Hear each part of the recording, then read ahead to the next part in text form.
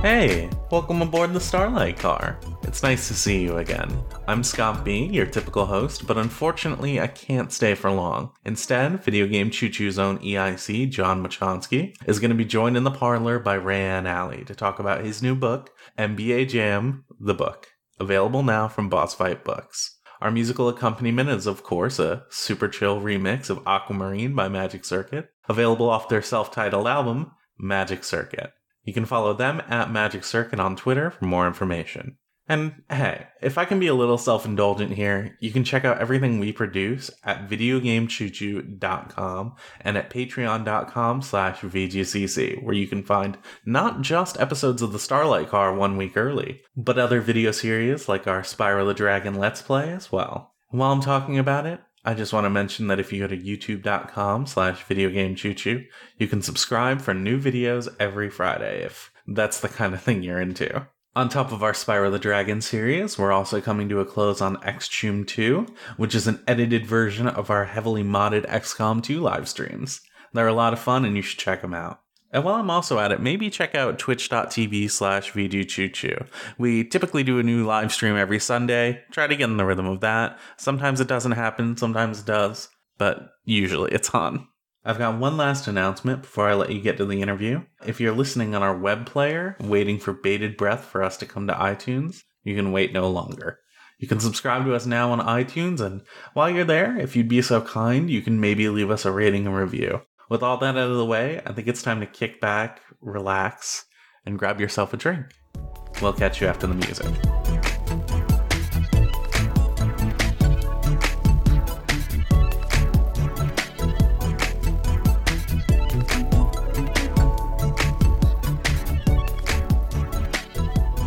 Hello, folks, and welcome to episode 3 of Starlight Car, Video Game Choo Choo's supposedly monthly interview podcast where we sit down and talk to folks from around the games industry and pick their brains in a nice, relaxing way. I'm John. Scott's not here this time. Instead, it's me. And this time, I have decided to enlist the aid, the conversation aid of Rayanne Alley, who has written a book all about NBA Jam for Boss Fight Books. Rayanne, how you doing? Doing great, man. Thank you so much for having me. That's fantastic. I'm so glad to have you here. And the Starlight Car is going to keep chugging down the road as we go. I'm down with the Starlight Car. Yeah. I'll be in the sidecar. I'll be in the side seat. Oh, you are welcome on the first class Starlight Car.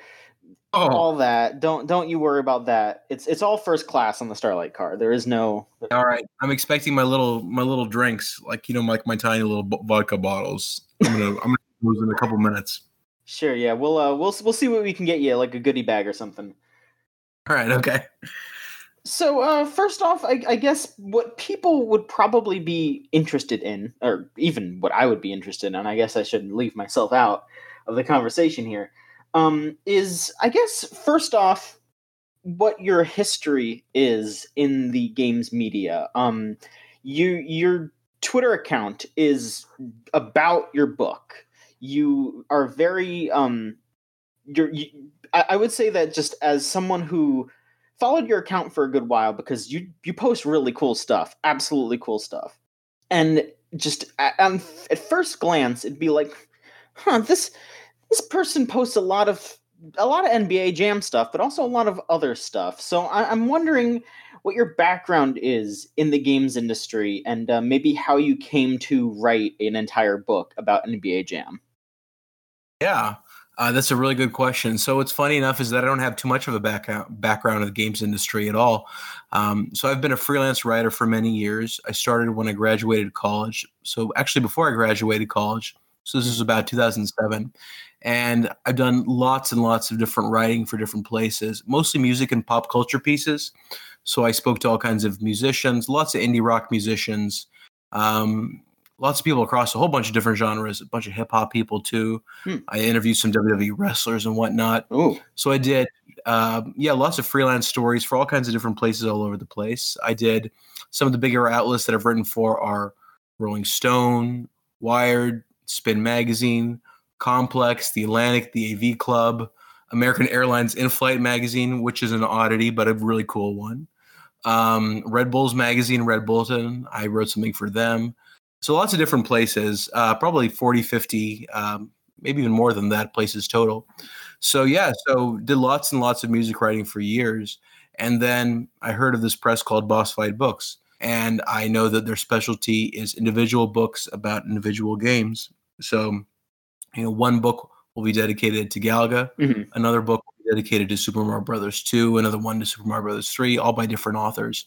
So it was a really intriguing idea of a series, and they had something on there that said an open call for pitches, which if they haven't opened it up yet, they'll probably open it up again soon.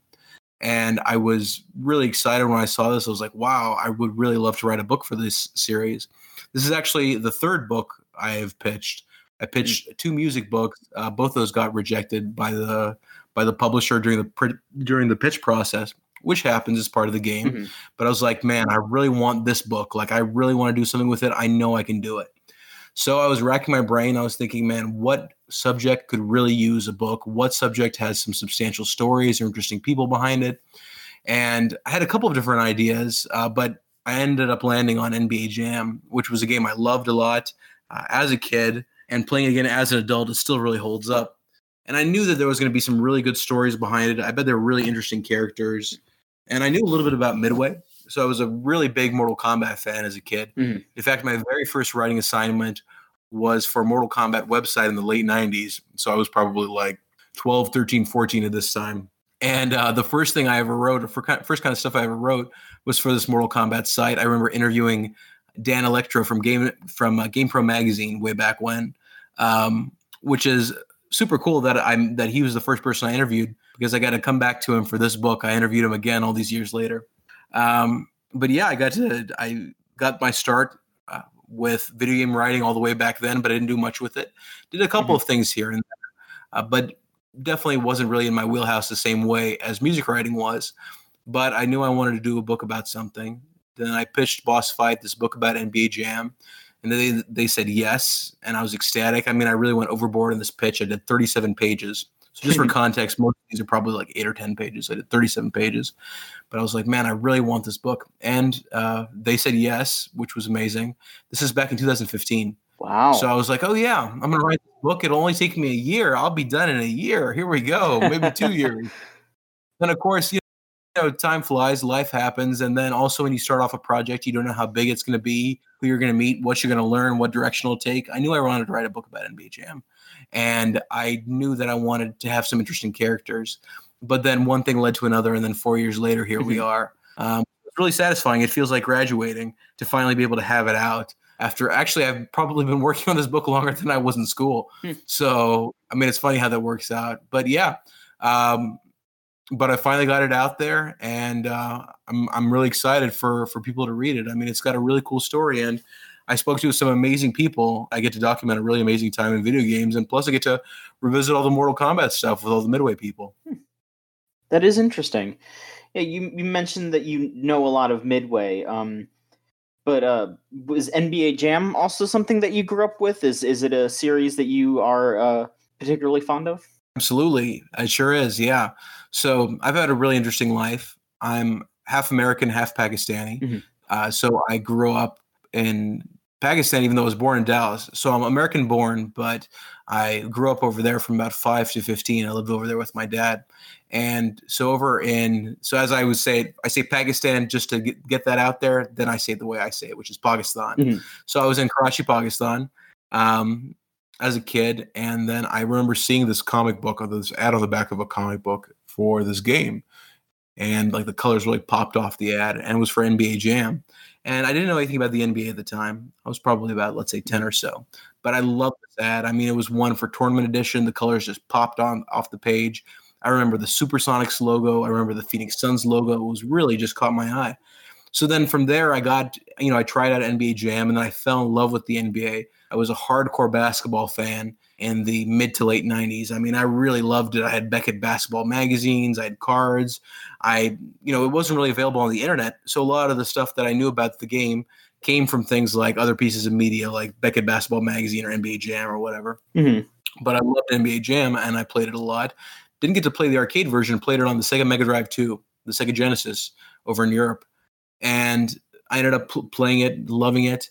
And it was one of those games that really stuck out in my mind for its personality. I mean, it had all the stuff that really indicated that it wasn't just a straight, it wasn't a sim game, obviously. It wasn't just a regular game. I mean, it was something where you'd play as Bill Clinton or Al Gore, or play as the Fresh Prince of Bel-Air or something like that.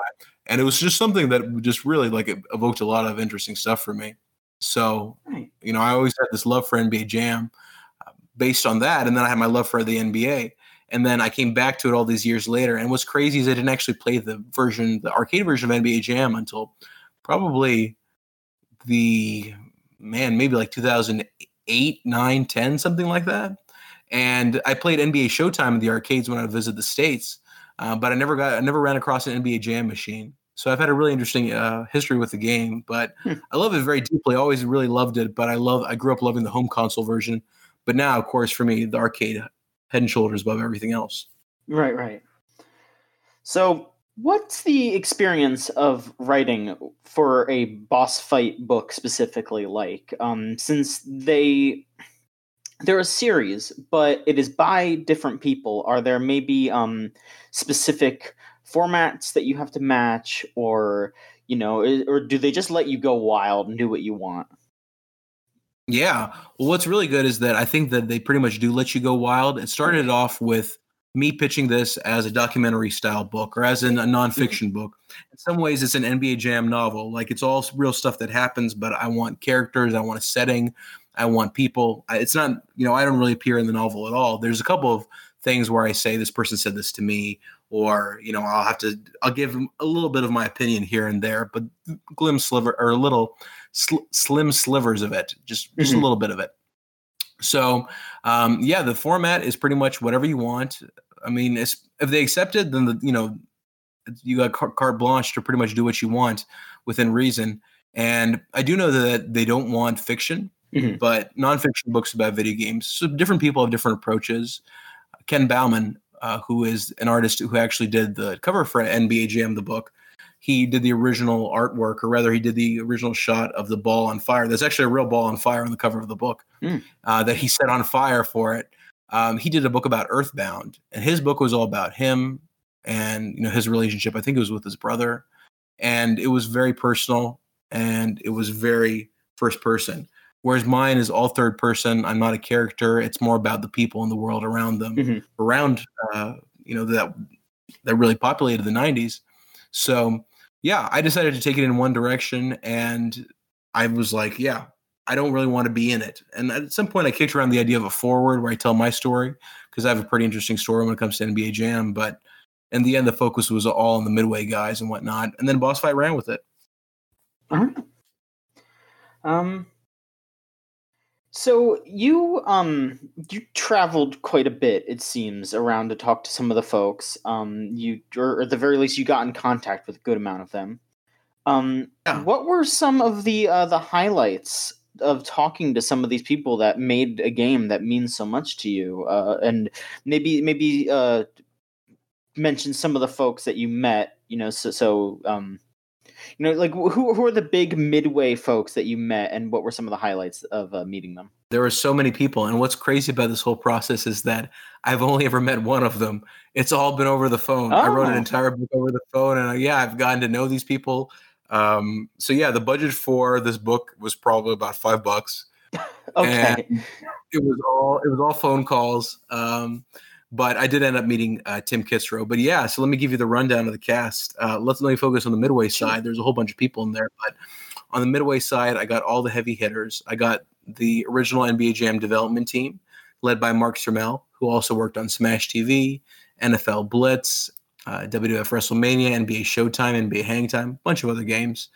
I got him. I got Eugene Jarvis, the co-creator of Defender and Robotron 2084.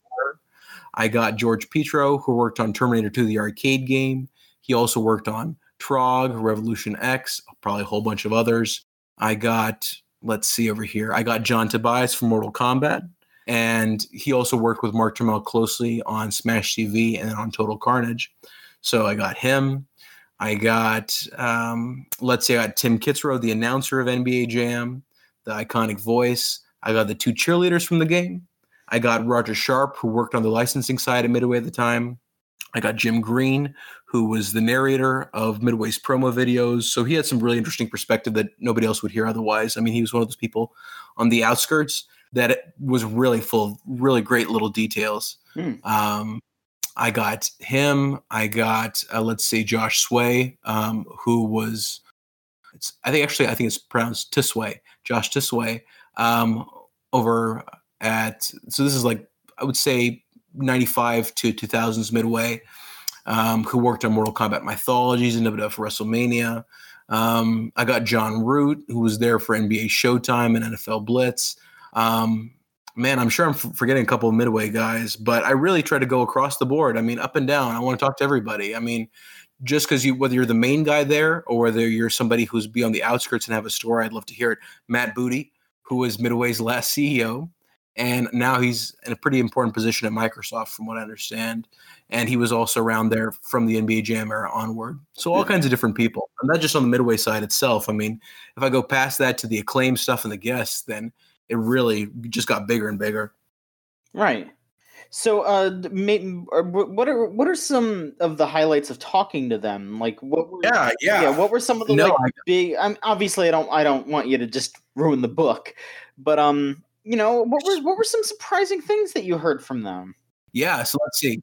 Some of the coolest things that I learned from the Midway guys, just how much tension there was when it came to giving the NBA Jam the license from the NBA, as in the NBA felt really uncomfortable with the fact that they were thinking about giving a license to an arcade game.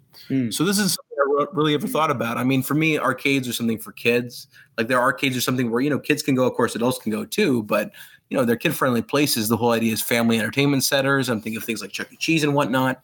But in the early 90s, where the NBA was based out of, which was Times Square, the arcades were all seedy and they were all like, all near the porn shops and whatnot. Mm-hmm. And it was like Times Square was not considered a safe place. So the NBA associated arcades with that and thought, okay, well, these aren't good places. We don't want our name out anywhere in this area. So Midway had to convince them that, look, this isn't actually representative of reality. Kids of all ages play these arcade games and there won't be anything discussing an NBA Jam or anything like that. So really hearing about how tough it was for the Midway guys to convince the NBA that they should give their license to the game was something that I found surprising. Also, just about the dynamics of the team. I got to know about how, let's say, Mark Turmel, who's the main programmer, and then Sal DeVita, who was one of the artists, and then ended up being one of the lead artists for the future Midway games to come. But they would get into arguments over things like, let's say, on fire mode.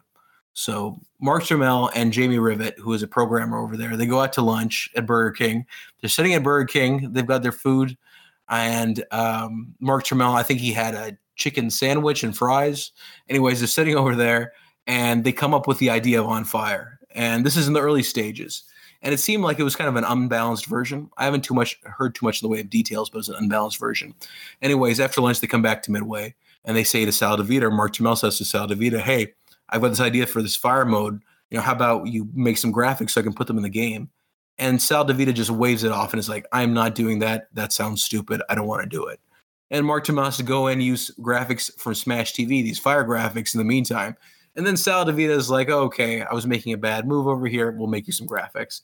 So hearing about the interplay over there was really interesting. I mean, just how everything, you take it for granted that things in NBA Jam are just the way they are, like those crazy dunks. Oh yeah, that's a gimme. Obviously people would like that, but the game started out with realistic dunks, and then Eugene Jarvis came along and he was looking at some gameplay on Mark Turmel's computer and said, I like these dunks, but I'd like them more if they were 3 times higher.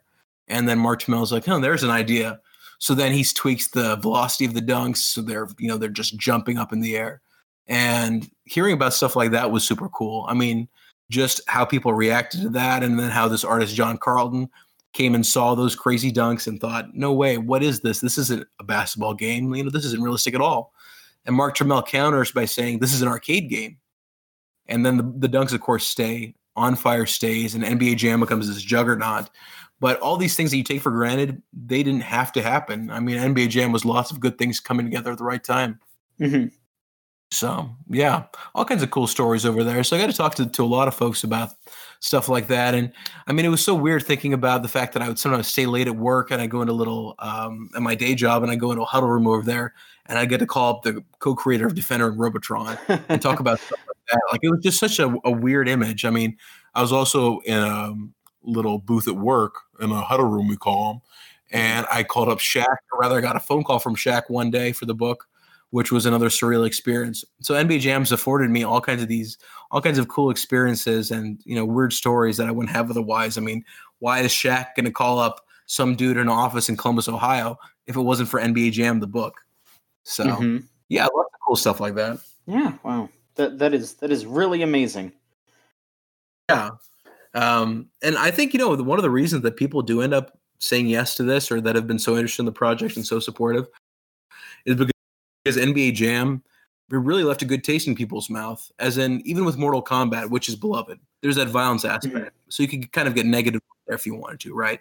You could say, okay, I don't like this, I don't like the gore of Mortal Kombat, or I don't like this, or I don't like that. With NBA Jam, there's so much positivity that everybody's happy to talk. The game was such a success and had so many great stories and left people with so many great memories that everybody's like, yeah, sure, I'll talk. Mm-hmm. I only ever got a handful of rejections. So that was pretty good. And I thought that was a really good sign for the project early on, when I was getting, yeses left and right.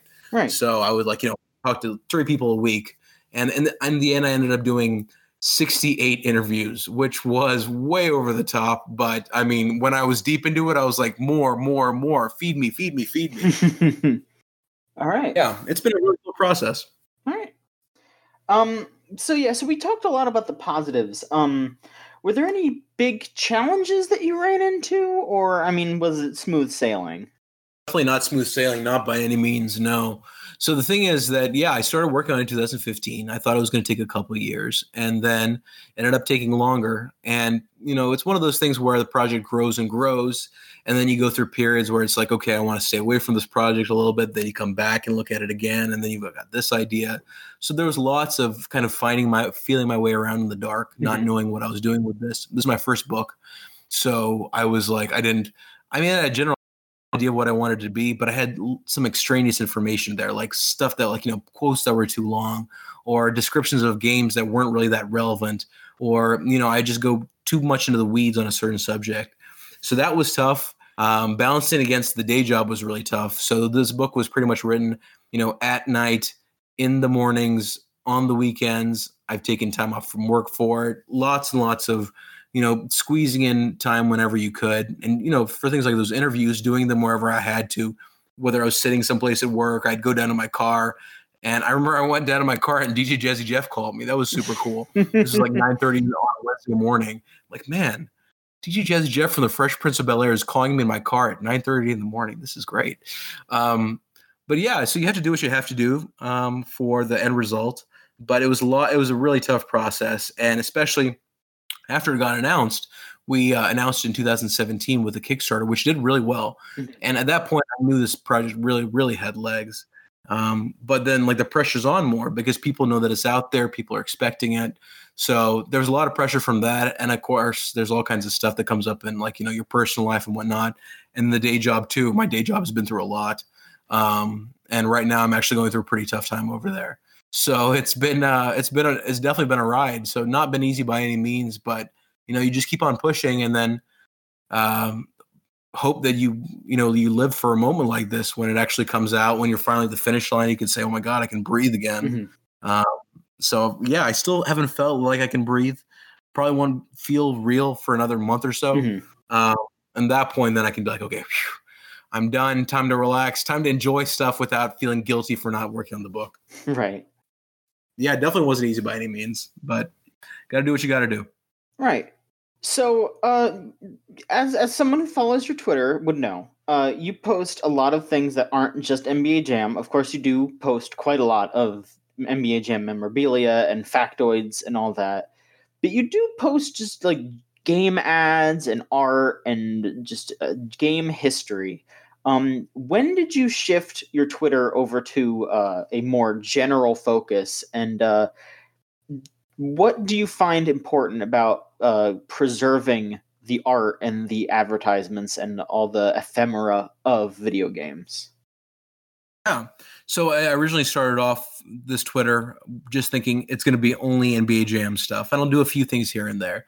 But then after a while, I was like, okay, let's not just do NBA Jam stuff. Let's do Midway stuff also. And of course, I've got that love for Mortal Kombat. So I know where to find the deep cuts. I know where the bodies are buried. I know a lot of cool facts about it. And I remember a lot of cool things about the games. So it went from just NBA Jam to NBA Jam and Midway.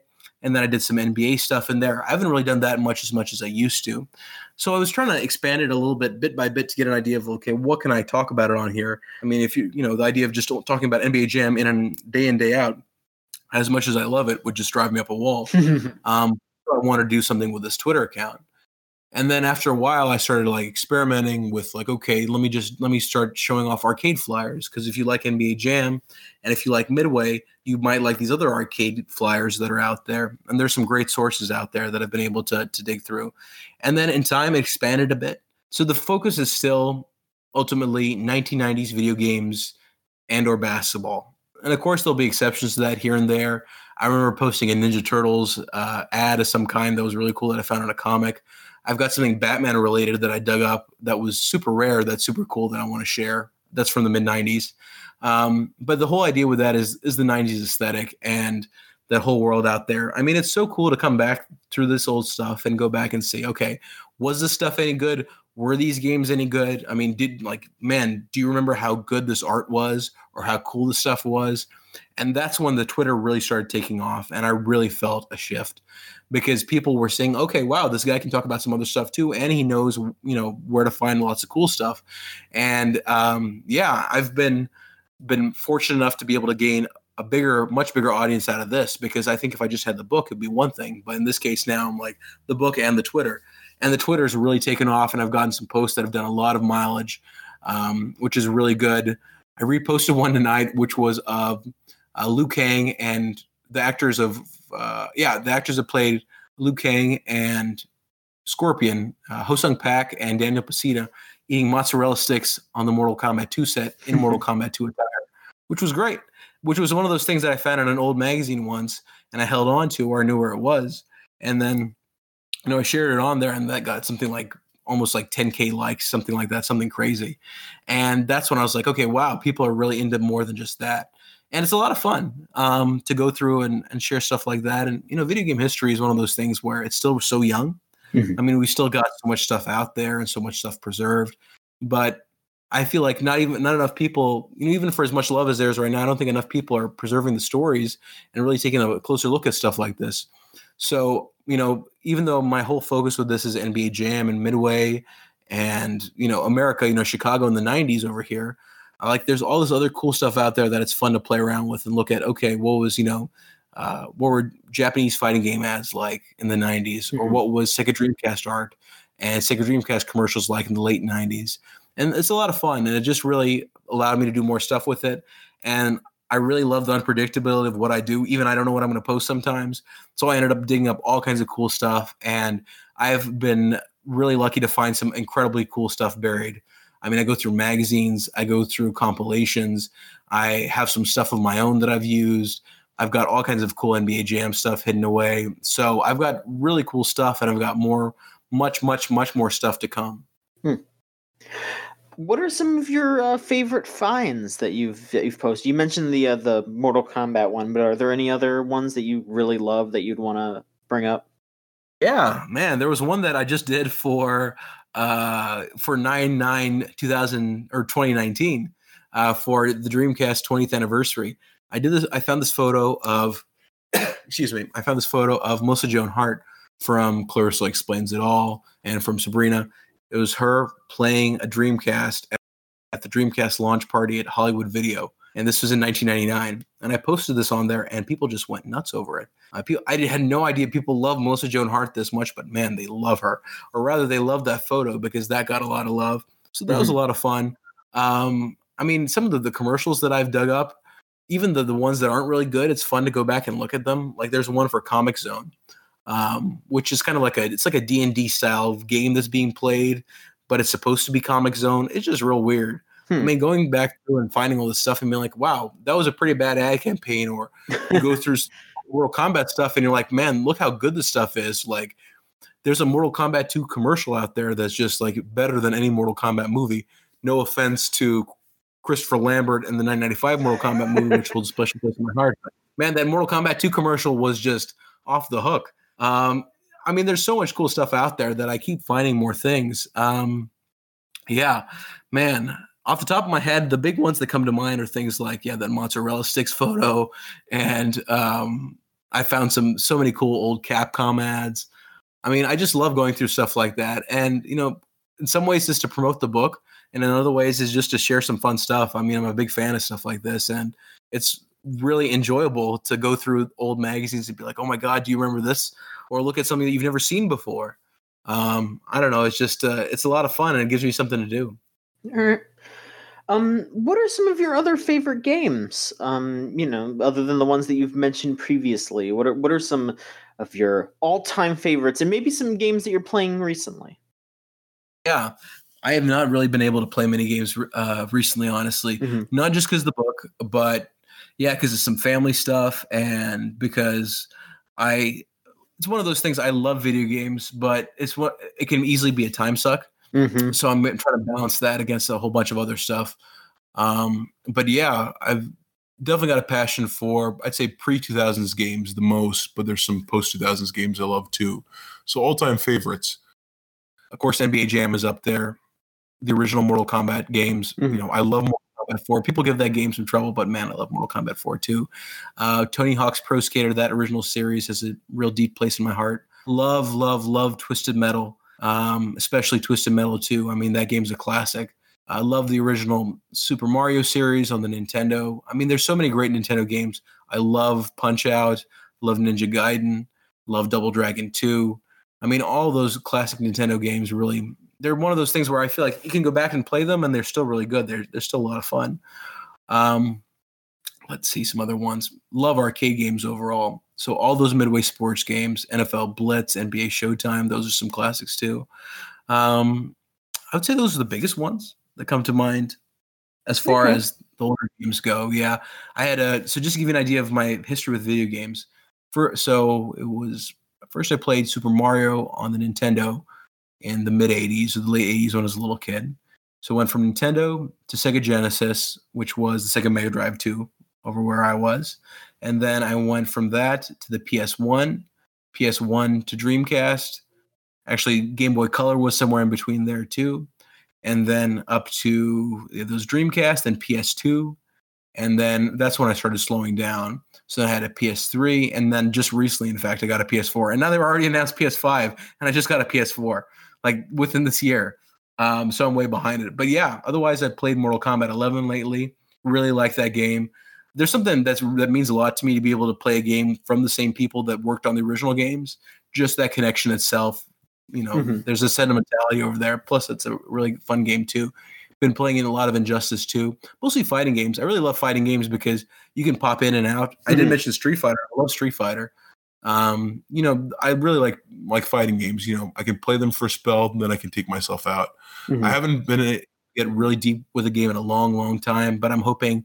Maybe after all this dies down, maybe I'll take like a social media hiatus or do something like that. And then I'll be able to really dive into a game and just be like, okay, just focus on the game with nothing else over there. But those are some of my favorites.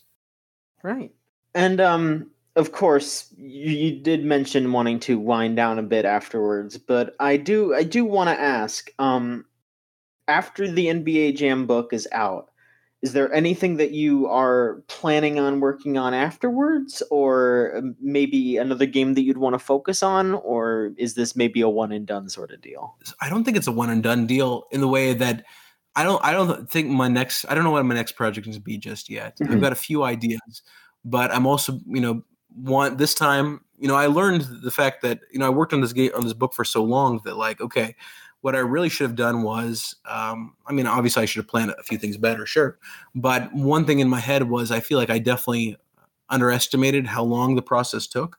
So for whatever next project I do, if it's something substantial, that I'm going to be like, okay, I'm really going to pace myself this time or get an idea of, okay, I'm going to need some padding over here. I'm going to need a break over here, or maybe it'll be this big, or maybe I'll have to cut this out. So I definitely want to return to video games. I've got a couple of ideas floated around for stories about video games. I'd really love to do something about Tiger. Really want to do something about Tiger Electronics and that whole empire.